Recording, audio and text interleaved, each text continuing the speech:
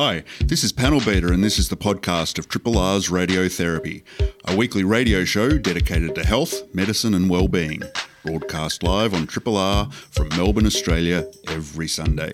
Hope you enjoy the podcast and feel free to get in touch with us via Radiotherapy's Facebook page. I am Dr. Doolittle. Joining me today, so many people. First up, my co-host today, that's you, Mel. Don't give me this look. He's giving me this look of WTF. He's giving me a WTF. I can swear because it's my last show. If they throw me off the air, who cares? Mel's joining me in the studio. It's right there. Say g'day. G'day. How are you, man? Good, mate. We haven't done a show together for about 17 years. I know. Let's get back to that, though, because you know what they say? Stick a pin in it. Stick a pin in it, because I want to introduce everyone else. He's here, though, because, goodness, about 20 years ago or so, he invited me to, oh, no, maybe not that long. I think 15 years ago, you invited me to be part of the show, and I've been here ever since until I retired, which is this week. And what else was I going to tell you? He's also here because it's the last show, but also in the studio, Dr. Cyber Sue, or Nurse Cyber Sue, what do I call you? Well, anyway, me. Yeah, g'day, Cyber Sue. How are you? I am absolutely excellent, and I'm in awe of all the Melbourne marathoners that I had to traipse through to get here. I know. I got an anxious text from you saying, "Oh, I'm running late." I know. We're not really running. I wish I was running in some ways, but I was on my motorbike. Fantastic. Oh, that should have been easy. Oh, well. Yes. Dodge between them. We've also got a whole cast of people. Oh, we've got Panel Beater in the studio. I don't know if we can hear you yet, Panel Beaters. If you're there, say g'day. Otherwise, we'll say g'day later. You might be still organising. Let's go to the others then, just in case while he's getting organised, because he's at Triple R, but in a separate studio. We're still very COVID safe here. On the Zoomer, on the little Zoomer, we have, who am I going to say hello to first? Trainer Wheels. G'day. She's just Good morning. She's just unmuted. How are you, Doolittle? I was just hoping that, just for one last time, you'd start speaking and I'd say, you're on mute. And you go, oh, sorry. Someone always does it every meeting. I think it's always me as well. Anyway, who else am I going to say g'day to? Dr. Patient. I can see you, Dr. Patient. Good morning. G'day, man. How are you? I am okay. I am so bummed I can't be there in human form today, but it's so good to be here. It's the last one for you, Steve. What are we going to do? Well, you can just imagine me. What you can do is every time you think of me, imagine me sitting on a beach somewhere. Someone said on Facebook with a Mai Tai. I don't know what it is, but I'll try. I think it's obviously a cocktail. I know that much. I just don't know what's in it. Because that's essentially my plan, is just to bum around for 20 years or until. I keep saying until. I don't want to jinx myself by saying I'll live 20 years and then tomorrow getting sick. And we've also got Dr. Spock all the way live from Sydney. Hey, man. How are you? Doolittle, everyone. What is the weather like up there in Sydney? Give us a bit of a report so that we know what it's like outside Melbourne, because half of Victoria haven't left Victoria for the last year. Tell us what it's like. Is Sydney's the bridge still there? Is the Opera House still open? Yesterday I bumped into someone from work who has come up for just the weekend as I was walking, doing I did the Bondi to Coogee walk yesterday, which was awesome. Nice. Oh, that's a beautiful. I've in fact done that walk with you before. We did that walk about 8 years ago. You've probably forgotten because you don't have a sharp memory like me. You're not as young and youthful and sharp as I'm. And not as good looking either. Oh, don't tell him that. It's your last show. We can say what we like. Hey, anyway, it's good to see you all. We've also got a couple of guests coming on. We have Tara Gannon from the Western and Central Melbourne Integrated Cancer Service, who's going to talk about a website called Cancer Mindcare, about psychological support for people with cancer. We're going to get to Tara in about 15 minutes. And all things being equal, I've texted her. She's not answering. Catherine Devaney's also due on at about 10:30 to chat about some writing videos she made for Peter Mac. I probably should I'll give you all a heads up straight away. Conflict of interest alert. I was involved with both of those projects, but I'll tell you more later. It's my last show, so I'm clearing out all the shows that I meant to do during the year and whatnot, not before I disappear. Hey, let's get on to general chit-chat. How are you all, guys? Mel? Do you know, I was just reflecting, one of the reasons that you and I decided to go and have our separate shows was because we're both incredibly talkative, and every single second whilst you were talking, I was going to jump in and say something, and I had to really pull myself back. And we are both very, very much chatterboxes, so it's your show today. It's been a great, I think it's been 17 years since you've been on the show. 2004 would be about when you came on. You know what, I've got it on my computer, but it's on. I meant to look it up this morning, but I forgot that it's not on Dropbox. It's in my old computer at home. I'll look it up, but it's about there. I think you came onto Triple R the same time that Fran Kelly came onto ABC, and you're both retiring at the same time. And similar trajectories. Similar, exactly. Similar influence on the community.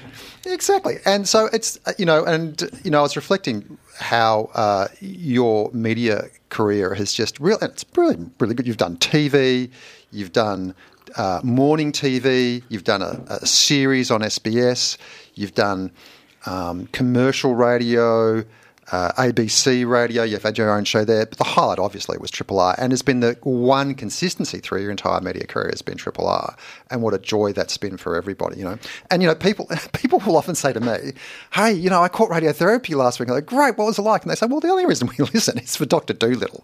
So you've brought a whole lot of new listeners into the radio station as well. So thank you so much for doing that. It's very kind of you to say those words. I'm sure they're not true. But I actually said this. I did an interview for the Trip magazine this week, for my thing, but for leaving. But it got me thinking. The way I got started, and this malpractice, but the way I got started was I used to listen to Triple R, and then I started listening to Radiotherapy on Sunday mornings, of course, back in the day, years into listening to it, and I kept thinking, God, I know that voice. God, I know that voice. Because Mel and I went to school together, and we were really good mates at school. Yeah. But then at the end of our time together at school, Mel went to Monash and I went to Melbourne, and we stayed friends for the first year. The second year we fell apart a bit. Third year we just lost track. Nothing happened. We just drifted apart. And then we sort of didn't really, cross paths except for this one weird phone call that we still dispute who rang who. But somehow we got a cross line. One of us picked up the phone to ring someone, and out of the blue, one of us says to the other, I know that voice, who are you? It was a wrong number. I thought it was me at the Austin trying to ring one of the wards, and all of a sudden you answer the phone, you say, no, I'm at the Alfred. And it's like, it was a weird cross number anyway, and we're literally after 4 or 5 years of not talking, having seen each other, we're chatting on the phone in the most bizarre circumstances. And then not long after that, about a couple of years after that, I moved from the Austin to the Alfred. And you became my boss. Yeah, I actually went to the Alfred and became Rob's boss, because he was, you were doing endless PhDs and study. He did like psychiatry training, child training, a PhD, whereas I just, whizzed through shortest distance that I could. And so I all of a sudden found myself as his boss, and it didn't take him long to learn my coffee order and all that sort of stuff. And he did quite, anyway, cut a long story short, he invited me on the show. It took me about 2 years to come on, though, because I was too scared. Remember? That was the amazing thing, that you were reluctant. And the amazing thing is you and I do lots of public speaking engagements together where you're never shy to get up in front of an audience. And yet it took you a while to drag you onto the show, and then the monster was unleashed. but I always get nervous. Look, it's funny. I remember early on you said to me once, we'll stop crapping on about this in a sec, Shane. But once Rob said, Malpractice said to me early on, he said, when I flick on the microphone, my pulse doesn't even rise one beat. It just stays the same. I don't feel nervous at all. Whereas, I would not sleep very well the night before, and before the shows, once it's going, I'm as good as gold. But before, whereas having done it now for about 15 years, I'm the same as you. I don't even, I don't reckon my pulse goes up, but it still does public speaking. Anyway, let's get around to a few things. What did we promise to do? Let me see. I've got a running order here somewhere. Can I just say, whilst you're looking for your running order, I reckon, in the 43 years that we've known each other, never once have we had an argument, and I reckon 99.9% of the time we've agreed with each other's arguments. I was just thinking about this the other day. We've never... there's a few little sort of things that we disagree on, but mostly we agree. And there's never once been a conversation where you haven't mentioned toilet humour, and it still cracks me up. So, things have been the same. As I've said many times, I've never heard a fart in my whole life that I haven't laughed at. In my whole life. I just find it funny. I don't know what it is. I'm a child. But are you going to deliver live on radio today, Steve? No. No. I know of somebody. I haven't met them myself. So Training wheels, yeah, go on. Yeah. There's someone that is a peripheral associate of mine who does not find farts funny. Oh, ridiculous. And I just can't believe it. I think if there comes a time in my life where farts are no longer funny, I may as well die, because there's no point living anymore. I can't remember the disorder, but you could look it up in DSM. It's a character in DSM. There's a disorder, whereas if you don't find farts funny, it's a particular personality disorder. It's fartus minimus lack of humorous or something. It's in DSM. It's a psychiatric diagnosis. Oh, it's in Latin. Yeah, it's true. treatable. It's treatable. You treat it antidepressants. You treat everything with antidepressants. They don't work like everything else, but it's treatable. Hey, Exposure therapy? Not immersion therapy. Exposure therapy? No. Yeah. Flooding. Okay, we're going to get off this topic because really. But you know why we don't argue, by the way? Because you're always right. No, well, whenever we get even slightly angry with each other, you immediately stop calling me Steve and start calling me Stephen. You always say Stephen. And the other thing that always happens whenever you're saying something that I disagree with, you picked this up about 10 years ago, I always say, interesting. Interesting. Yeah. Interesting. And Mel knows that interesting is code for, I think that's a load of shit. That's what interesting means. Hey, Cyber Sue, you were going to tell us your highlight of the year. Let's get on to that, then we're going to get on to Tara. Well, I will. And I guess I can't even begin to go further than managing to have a 2-month holiday around Australia on my motorbike during a pandemic. It has to be a highlight for me. And, with a bunch like Sykes on Bikes, a group of mental health professionals, it was wonderful. And, the timing for us couldn't have been better. We had no COVID on the whole trip until we went to the border to Victoria and met some amazing people along the way. What I was inspired by was real grassroots initiatives for mental health in the outback, and some of the people we met, Kate and Tick Everett, the parents of Dolly, who founded Dolly's Dream. We met Tonka and Mount We Isa. interviewed them. We interviewed them maybe 2 months ago. And they were amazing what they're doing. And this fellow Bill and his wife, they travel around Australia running a horseshoeing training school for Jillaroos and Jackaroos. But it's so much more than horseshoeing because they teach the young people about resilience and getting through life. Bill himself, he had a terrible experience when he was 20 where he accidentally ran over one of his mates and his mate died. And he'd kind of suppressed this and never spoken about it, found himself in a very, very dark place with the black dog and turned it around and used it to help other people to find their own resilience. And it was great for me just having the experience and opportunity to meet these people. It's interesting when you've got an activity that you teach people, it's almost a golden opportunity to introduce concepts like resilience and mental health and well-being and stuff like that. And you see it everywhere. I see it in the hospital. Physios are forever telling me, for example, because they spend hours each day, walking patients, doing their chest movements, doing all these things to keep people, get people moving. And they get so much insight. And, the other thing I found too, when, on my sabbatical going around doing all the Indigenous health, you'd go to things where the local Indigenous guys are teaching, various skills, fishing and whatnot to the younger ones. And of course, the fishing ends up being about 10% of it, odd skill here, do this, do that. And then the rest of it's talking about, what it means to grow up in country. And it's all stuff that's essentially resilience. So absolutely. What a fantastic experience. And, absolutely. And it just strikes me too. So I went on sabbaticals. Spock's on sabbatical now. You took time off. Is everyone in Australia taking some time off during COVID to they're not, sort of and reflect? They need to. I think it's so important. And I see around me, people are, everyone's tired at this time of year at the best of times, and this year is just so much more accentuated. So we have to be kind to ourselves and to each other right now. It's a tough time, but we'll get there. Yeah, we're getting it's through true. It. Yeah, it's true. There's sort of a sense that everything's over. It is, it's a sense that it's still huge, Omicron, et cetera, and we'll get to a bit of COVID stuff later. But there's also the sense that it's sort of over and that everything's open up. They're talking about that on Marinara too. The sun's shining. You don't have to wear a mask. It's sort of hard to walk that fine line at the moment between are we in a pandemic or not? We clearly are. Don't get me wrong, but to keep your mind focused. I was just thinking birds aren't real. Have you heard about that conspiracy theory? That anti-conspiracy theory? No. Have you guys? No. Anybody heard about that on the panel? Birds aren't real? Candace Maximus has. Enlighten us. Oh, look, I don't know the full details, but some guy got so jack of all the conspiracy theories that he started up this website called Birds Aren't Real, and that birds are really drones and they've been planted there by CIA or something, and apparently he got people... Love it.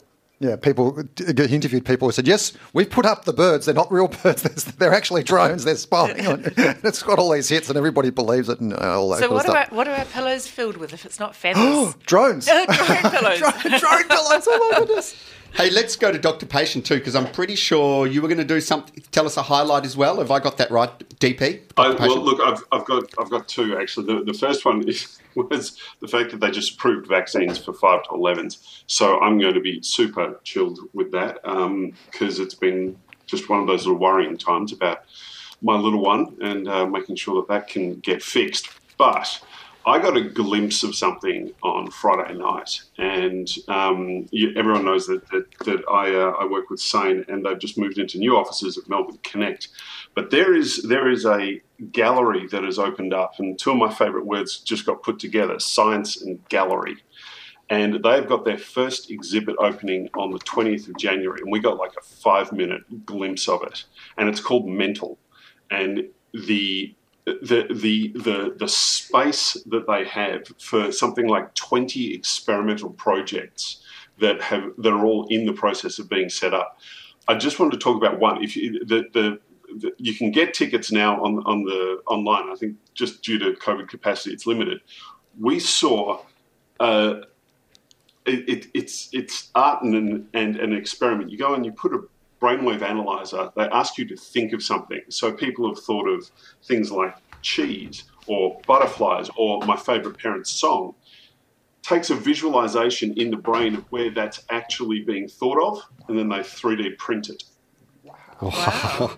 And it was, so you're not actually looking at a picture of a butterfly, but you're looking at the brain, where it fired up in the brain. So it looks like a little round nodule of like Play-Doh or something like that. But then they print it out and they tag it and they're putting it on this rotating clothesline. So I was just looking at all these experimental prints. That is incredible. Just one of them. Of course, I'd refuse to do it in case they could actually tell what I was thinking about as well, which could be a little bit embarrassing, certainly. But and so it'll just be farts. Yeah, it's farts. There you go. Hey, where is it? Tell us again. You said it quickly. Melbourne Connect, did you say? Melbourne Connect. It's a new building. It's at 700 Swanson Street in Melbourne. Carlton, Melbourne, 700 Swanson Street. Oh, yeah, Swanson Street up towards the university. Yep. And it's right and Sane's in the office as well, and it's called the Science Gallery.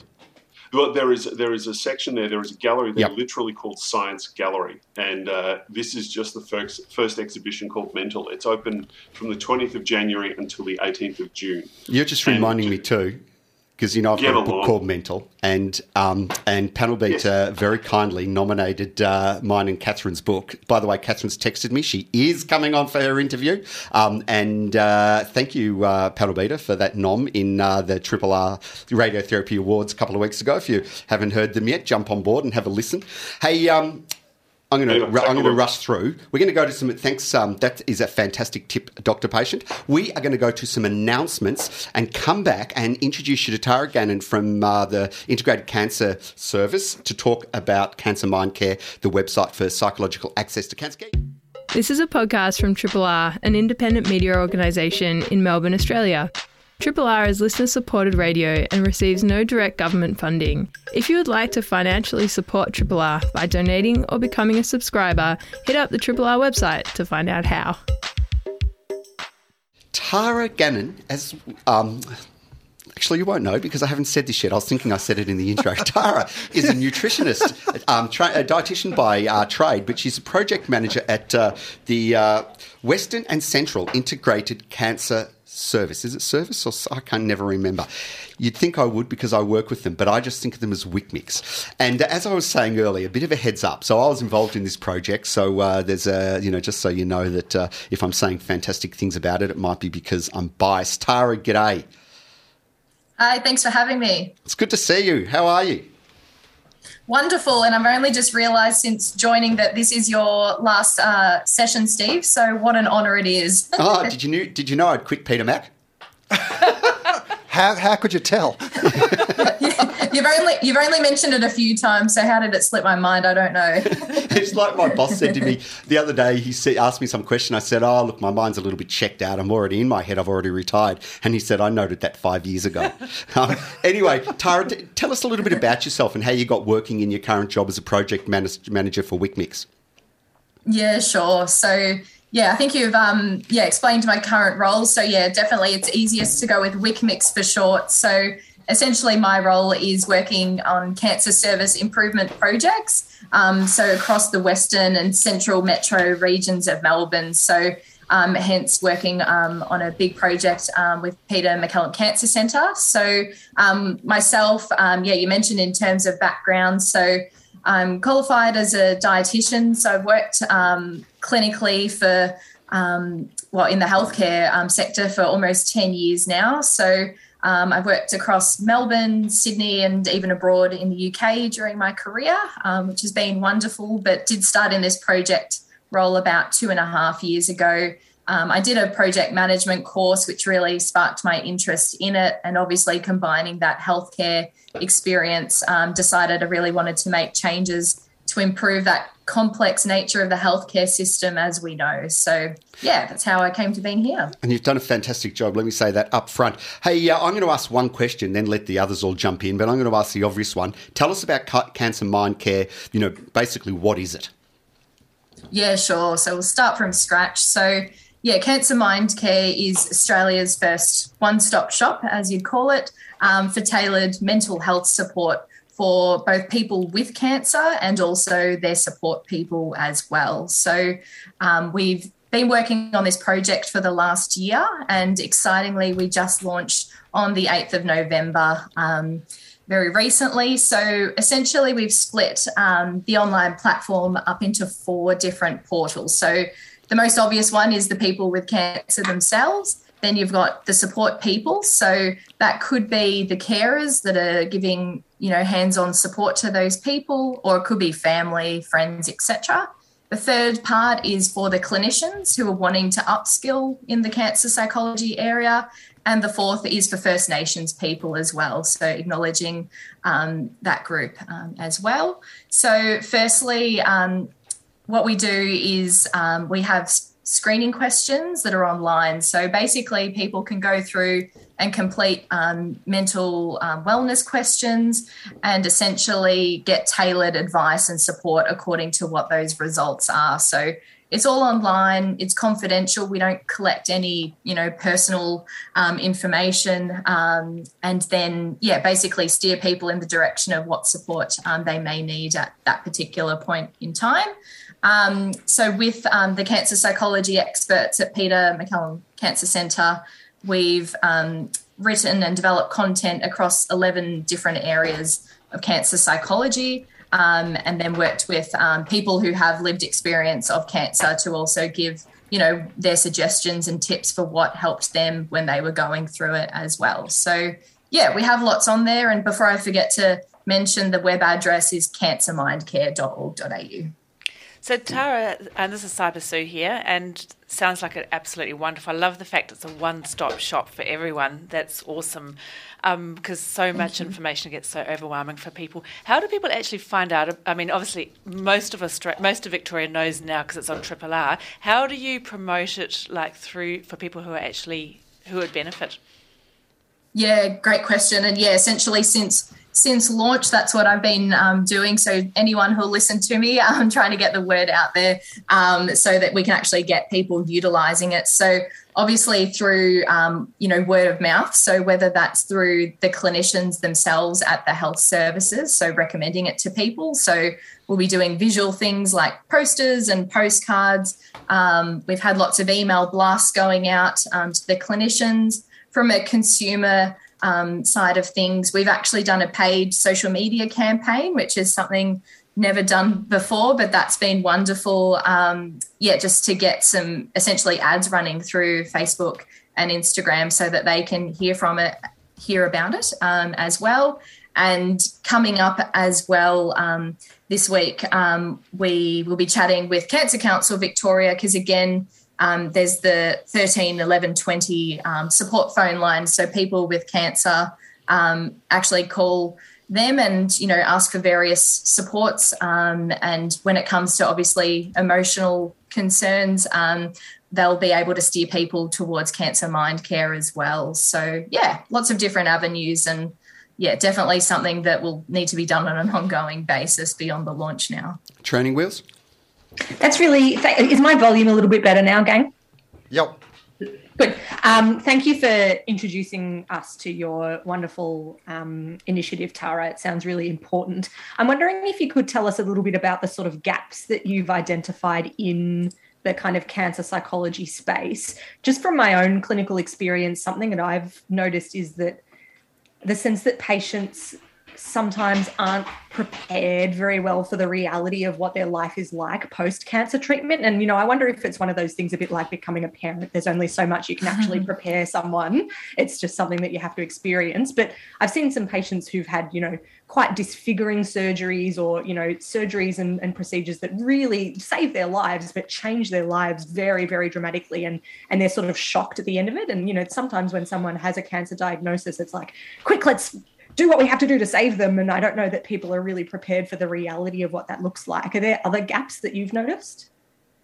Yeah, absolutely. And because certainly since I've come into this project role, my first project was developing a head and neck cancer support group. So I've definitely, can understand that, the disfiguring surgery and how overwhelming that is for people just to get through surgery and treatment and then to kind of stop and think, oh God, obviously having remaining effects, whether it's side effects, but of course all of the emotional things that come with it as well. So that's where this project did come about, is that, looking online, we realised that although there is obviously a huge plethora of mental health resources out there, finding them that are specific for people with cancer really, wasn't out there. And certainly Dr. Doolittle can attest to this. We really wanted, that one-stop shop approach. So rather than just saying, oh, here's, another 20 or 30 websites that you can go to, we wanted to provide the content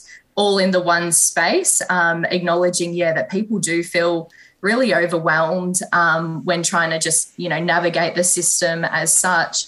And then, of course, you've got the layer of a COVID-19 pandemic on top of that. So you're kind of adding to, already existing distress in this cohort as well. So that's kind of how, we got to developing this project and bringing together the project team as well. So, waiting. Yes, sorry. You go, Steve. I was just going to say, it's worth pointing out too that so there's all these modules, like there's one on body image disturbance, for people who have had surgery, and then there's fatigue, and there's insomnia, and there's anxiety, and there's depression, and there's scanxiety, people who are phobic about scans and recurrence, fear of cancer recurrence, and we've done it all in what people call a stepped care manner. So people get screened. And if their level of distress is low, then they do the online modules, or if it's moderate, online modules. And if they're still not better, then they can access psychologists and go on. So the idea is you can do self-help first, and you only go to the psychologist if you want to or if you need to, severe enough. Spock, you had a question, I think. I was going to ask Tara what the interaction has been with the oncologists and how it sort of this sort of stuff is integrated into their cancer treatments. Yeah, absolutely. And that'll be part of the kind of promotion and implementation piece going forward, that particularly for, psychology departments who, not surprisingly, again, have been inundated with referrals and then extensive waiting lists. So if, the idea being, like Steve was saying, with the step care model, if you can have people that, more of a low distress and may be able to be helped just by using Cancer Mind Care, you can kind of save your service for then, those really highly distressed people needing that one-on-one support as well. So, that will definitely be, more of an ongoing piece that, through that word of mouth that you get the oncologists and, the broader team, even Allied Health that Steve mentioned at the start of the program, that we get them suggesting Cancer Mind Care to people because, they might only want it in small amounts of information, and there are times, as we know, that people are ready to access that support, and times where maybe a little bit further down the track would be more helpful to them as well. Hey, Tara, thanks so much for getting up on a Sunday morning, taking time out from this beautiful sunny day. It's about 1 million degrees outside, apparently only about 20, but I felt like 1 million after the cold winter we've had. Tara Gannon from WICMIX, the Western and Central Integrated Cancer Service. Thanks, Tara. I really should know. I've been working in this area 5 years. Much appreciated coming on and tell us. Let's tell the website address one more time, cancermindcare.org.au. Is that right? Did I get it right? Yeah, wonderful. You got it. Hey, thanks for coming in. You're listening to a Triple R podcast. Discover more podcasts from Triple R exploring science, technology, food, books, social issues, politics and more. To listen, hit up the Triple R website or your favourite podcast platform. Just joining us is a good friend of the show, good friend of mine, co-author of Mental, with that good-looking psychiatrist whose name I always forget, Catherine Devney. And Catherine has done a project called Writing with Cancer. First, let's say g'day. G'day, Dev. Good morning, my darlings. You didn't mention the really big news about Mental, that you can now get it. If you are in Beijing and you speak Chinese, there is a Chinese version of it, which has a centerfold of Steve in it, obviously. So the Chinese girls are just going off. It's a bit like, we imagine when we go and do the tour, we'll get off the plane, it will be a bit like the Beatles landing. Isn't that right, Steve? I hope. Why can't we do a book tour? So that's our book, Mental, that I was saying before, Dev, you missed it, but I was saying before, Panel Beater runs the awards, and we got nominated for, I forget the category now. Oh, what was the category? Panel Beater, can we hear you? You're on mic. No, we can't. Because we can't hear you, Panel Beater. I'm not sure why. Unmute Panel Beater for a sec. Anyway, we'll figure that out. We'll come back to the question. Sorry. Steve, are you saying we got an award? No, we got nominated. We didn't win the category because there were better things than us. I'm with you, Dev. I don't believe there's anything better than us. And was it a dinkum thing? Well, it was a radiotherapy award, so there was a conflict of interest. Oh, sorry. I was imagining kind of money and the Governor-General and, Government House. So I was just about to Google kind of fancy shit. Don't worry about that. Let's talk about me for a second and all of the amazing things that I've done, because I'm incredible. Well, I didn't get to finish your intro. Writer, raconteur. Sorry, beg your pardon. How many books have you written these days, Dev? You're up to about 12? 10. When's your latest one coming out? Because you've written a biography, haven't you? I've written, well, it's not a biography, it's a memoir, and so I don't mean to mum-splain, which is what my kids call it, but a biography, just for anyone who's listening, is basically a kind of a list of your life, like what all happened, whereas a memoir is looking at your life through a certain theme that kind of illuminates the important things or the things you think are significant. And I think that if you are a memoir writer or if you're a memoir reader, every year, you as a writer, or you as, can write something, a whole different perspective, even within the frame of the same theme, because this year, I wrote that book and I submitted it to them before COVID. And this year, my mum has died, my cat ran away, there's been COVID, there's been a million other things. So I could actually write the same memoir over and over again. But it comes out apparently March or something like that. So that will be good. I'm very excited about that, but I'm writing a new book now. So look, the thing is with book launches, they're a bit like having like a party for a lasagna you cooked a few years ago that you can barely remember. So I'm far more interested in what I'm doing today, and what, I'm going to the pool with my friend Jude and for our wellness. So anyway, enough of my intro. What do you want to know?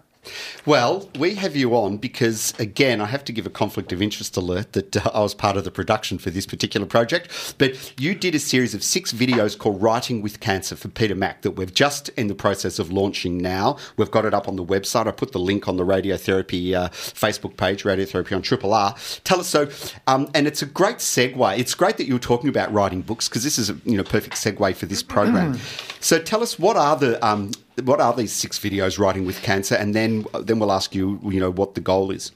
Well, the 6 videos are basically tasks, exercises, writing blocks, and I guide you through. Therefore, anyone of any level, so you don't have to have cancer, be living with cancer, be a carer or a volunteer or a staff member to access them.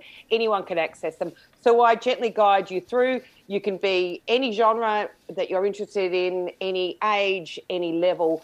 They're looking at the kind of idea of journaling, the medicinal experience of writing through the frame and the lens of cancer, really. So a lot of people will come to, I run Gunner's Writing Masterclass. I'm just about to put a whole lot of new dates up. I'll be doing Geelong, Ballarat, as well as, Melbourne, and my normal stuff, my retreats in Apollo Bay.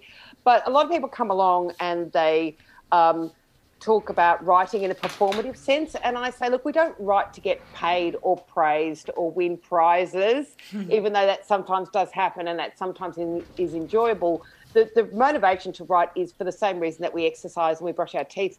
We write because it makes us feel better. So there's lots and lots of studies and anecdotal evidence, obviously, but anecdotes are not data.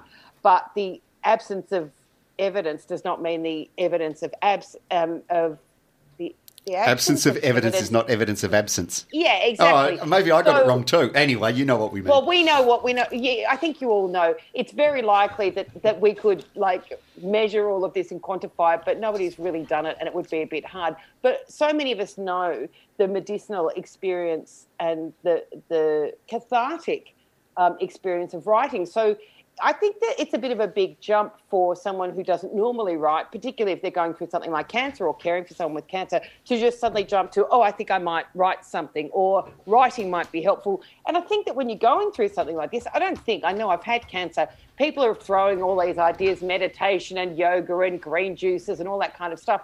So I think what we've done is bridge the gap between that might be a good idea, and actually giving them a kind of a format to go through so that they're not alone, and so that it kind of keeps them going. So, I say that we write because it gives us pleasure and it makes us feel better.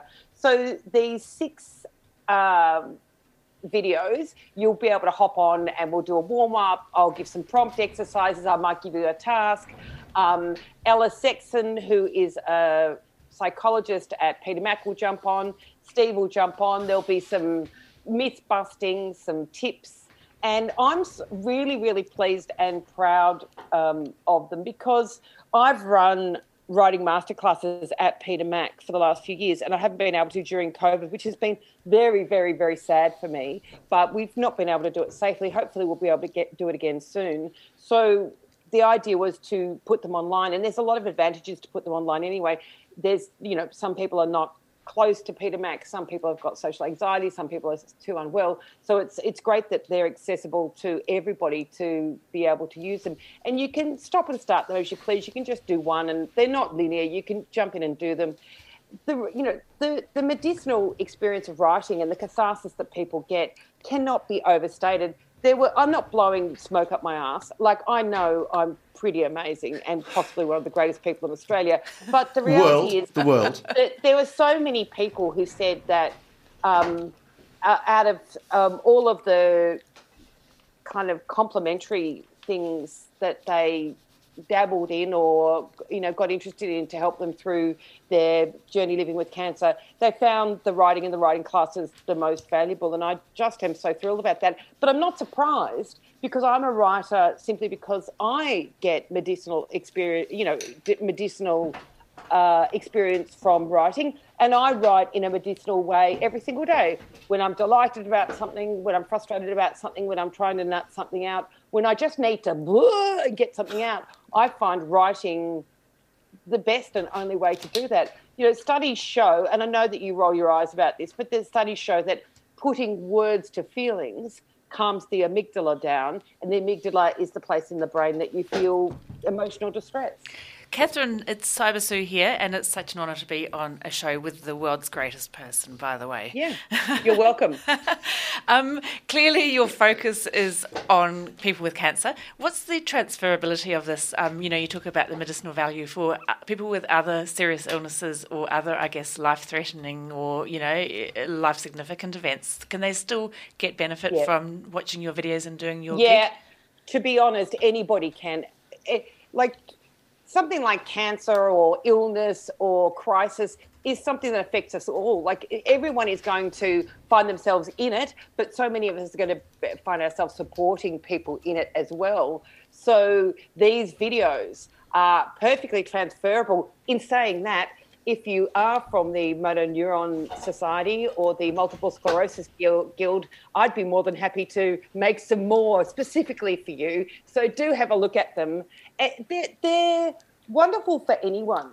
You don't need to be someone who, has cancer. The way that they're skewed, they're talking about, they're addressed to people with cancer, but also people surrounding those people.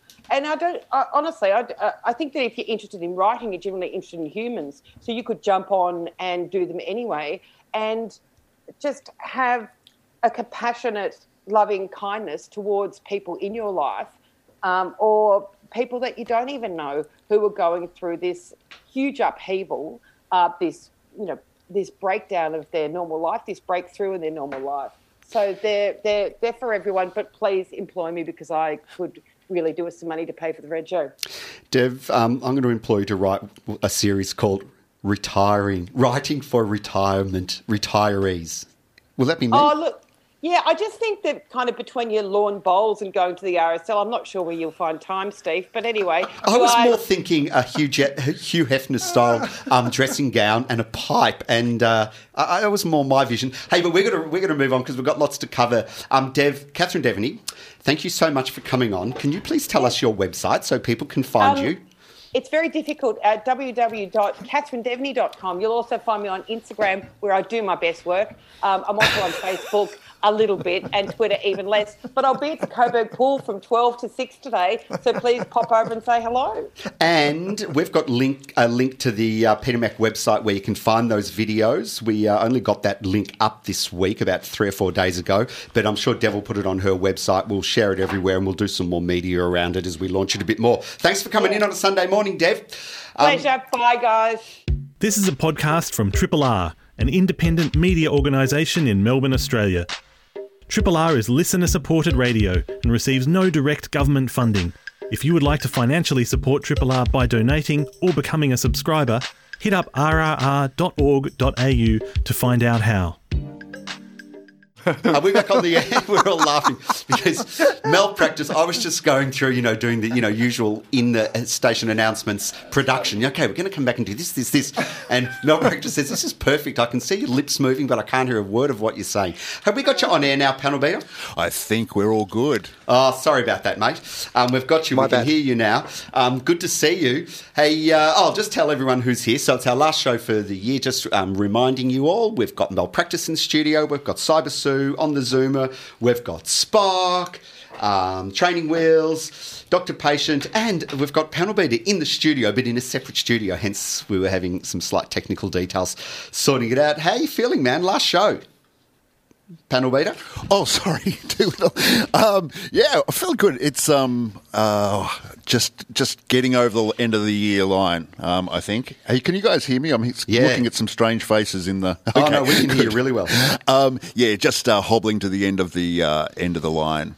Sometimes feels like that in December, doesn't it? It's just such a busy time. Oh, my God. Hey, we're going to hear your highlight in a minute, but next highlight I think we've got is Training Wheels. Is that correct?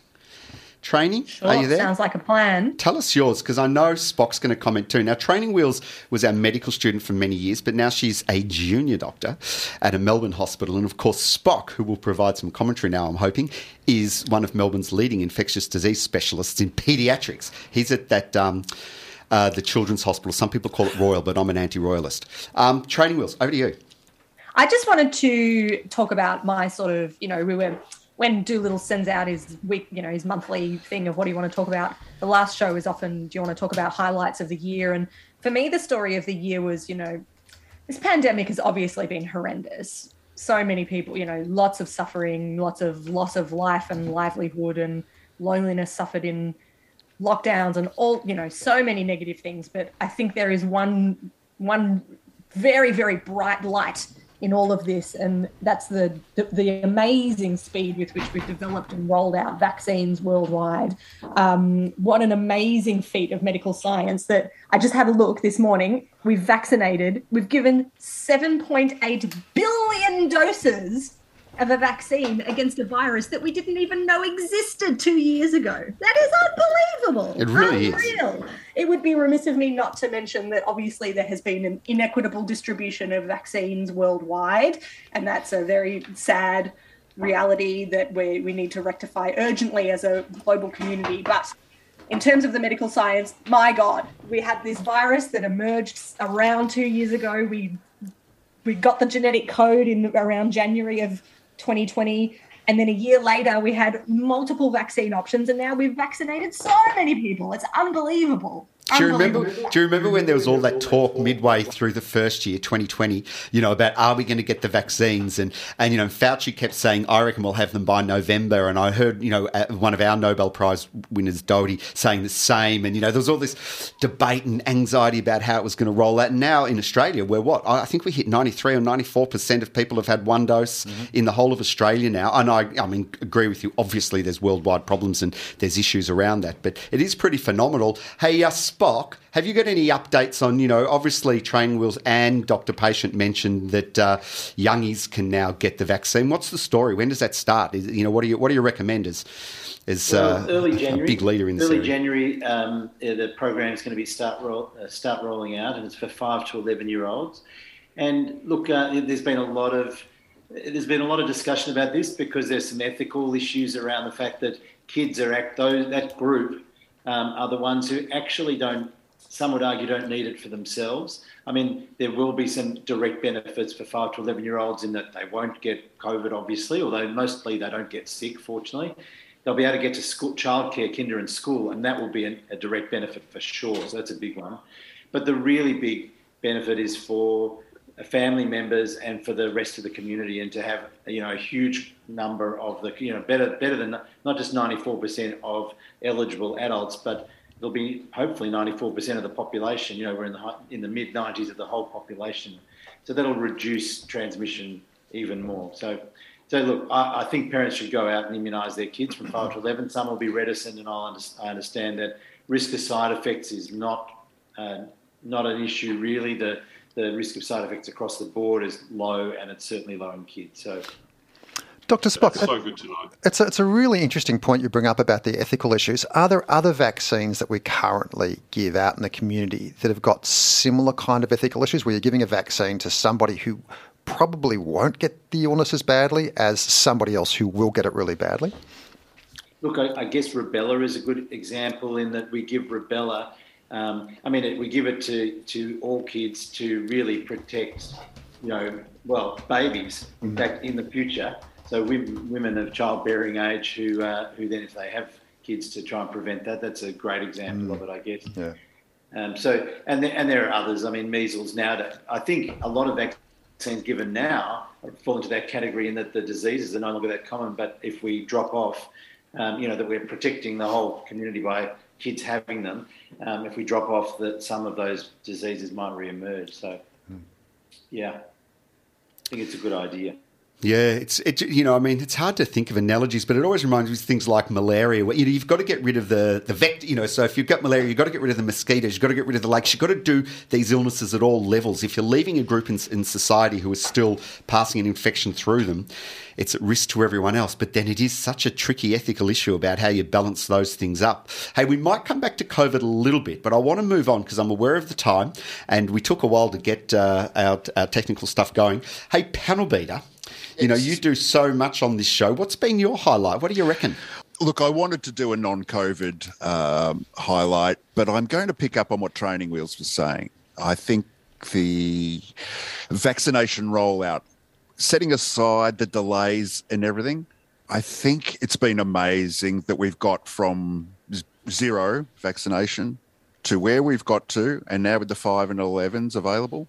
In such a short period of time. It's a massive public health exercise, and I think really, really significant. And I put that in the context of all the drama that we see on our nightly news, people putting up a kerfuffle. It is a minority that's making that noise, and good on them, democracy and all that.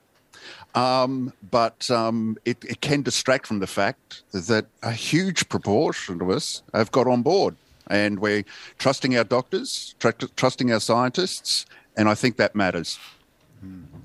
Yeah, it's hard to underestimate, isn't it? Because, in fact, underestimate's not the right word. It's hard to evaluate the degree of how this has gone out, because, you know, most of our media, especially our commercial media, makes so much money out of controversy and fear and drama. You know, they can't just get on and report the news because we'll all turn off. You know, we get excited by it. Yet, by the same token, you know, when you think of, you know, there was a whole lot of big experts, remember, mid-2020 saying it's nonsense that we're going to have a vaccine. We can't be planning a vaccine.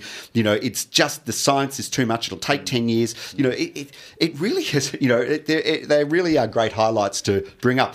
You know what, though? We are going to, I think, team, we should move into a few thank yous because it's our last show for the year and we've only got 4 minutes left. So I'm going to cut the COVID out. I'm sorry. We had enough COVIDing. I reckon we'll do a bit of thank yous, and I'm going to call on you also, Panel Beta, for this, and Mel Practice, because no doubt we don't want to, you know, do all the usual thank yous for Triple R and our audience. So I'll begin with the same ones that the other shows have been doing the last couple of weeks. Obviously, Triple R, the station, is just an amazing station to be part of, an amazing station to listen to, an amazing station to subscribe to, and Radiotherapy gets enormous support from, especially obviously from Beck, Dave and Elizabeth, the key people. Elizabeth does all of the organising all the interviews, supports Breakfasters, sends us probably 20 media releases a week, I would imagine, with interview opportunities. Beck is always on the end of the phone for us whenever we need any advice, and gives us incredible feedback. You know, because we all do this as complete damn novices, and over the years, you know, they give us incredible, you know, just feedback on how we should do things and what we should do, and, you know, how to present ourselves on air and all that sort of stuff. So massive thank you to them. I've got a whole list of everyone, but you go next, Rob. The listeners too. I mean, we get such amazing feedback, and you can't discount the narcissistic fuel that we get when someone says, love the show, on like the messages during Radiothon, or someone writes into our Facebook page and says, look, really enjoyed that interview, or have you checked out that reference, or something like that. And that feedback is really important. You might think, oh yeah, you know, you guys are stars. Like no one thinks that. But, you know, just the one-to-one feedback. Yeah, well, of course you do. That is really, really great. So thank you to everybody. And we learnt that the average age of our listeners is round about 50, is that right? Yeah, and it's about, and I looked at some other figures too. Yeah, it's about, anyway, we don't need to go into the, hey, we've got to mention our podcast, and I reckon you'll know most about in Panel Beta. It's Max. Can you tell us, you know, just give the listeners a heads up of how much work that involves, you know, putting out the podcast every damn week? Yep. Real champion effort, Max, and I hope you're listening. You will be, because you have to. We hope so. But with the rhythm of a well-hit drum, he does it every week, week in, week out, and we too often forget to acknowledge his work. He has to set a bit aside to come in the station or get the file of the show, edit it up, and make sure it gets released into people's podcasts. And it's great to know that people are listening to the show in podcast format, and that's a large credit to the quality of Max's work. Thank you, Max. Round of applause. Hey, can we also say thank you to Marinara and Einstein Agogo, our direct neighbours on a Sunday morning. So much fun being part of them. And, of course, you know, Tim Thorpe and Edith as our less direct neighbours. You know, I mainly listen to Tim, of course, coming in, because I leave home at 8 o'clock from Rye to drive up here. So I love listening to those guys. Thank you very much. Rob's already mentioned the audience. Double thanks, of course, to everyone who's subscribed. Thanks. Can I give a thanks to my team, too, especially Cyber Sue, Dr. Moto, who couldn't make it today, Dr. Patient, Panel Beta, Training Wheel, Spock. You guys are fantastic. Give me amazing support. All our guests this year, of course, you know, we've had so many guests throughout the whole show. We often have, you know, somewhere between 1 and 2 or 3 guests each week on the different shows. It's been incredible. I want to, of course, do a special thanks to everyone for putting up with me, and for, of course, Mel for inviting me. Hi, this is Panel Beta. Thanks for listening to the podcast of Triple R's Radiotherapy, a weekly radio show dedicated to health, medicine and well-being, broadcast live on Triple R from Melbourne, Australia, every Sunday. Hope you enjoyed the podcast. Feel free to get in touch with us via Radiotherapy's Facebook page.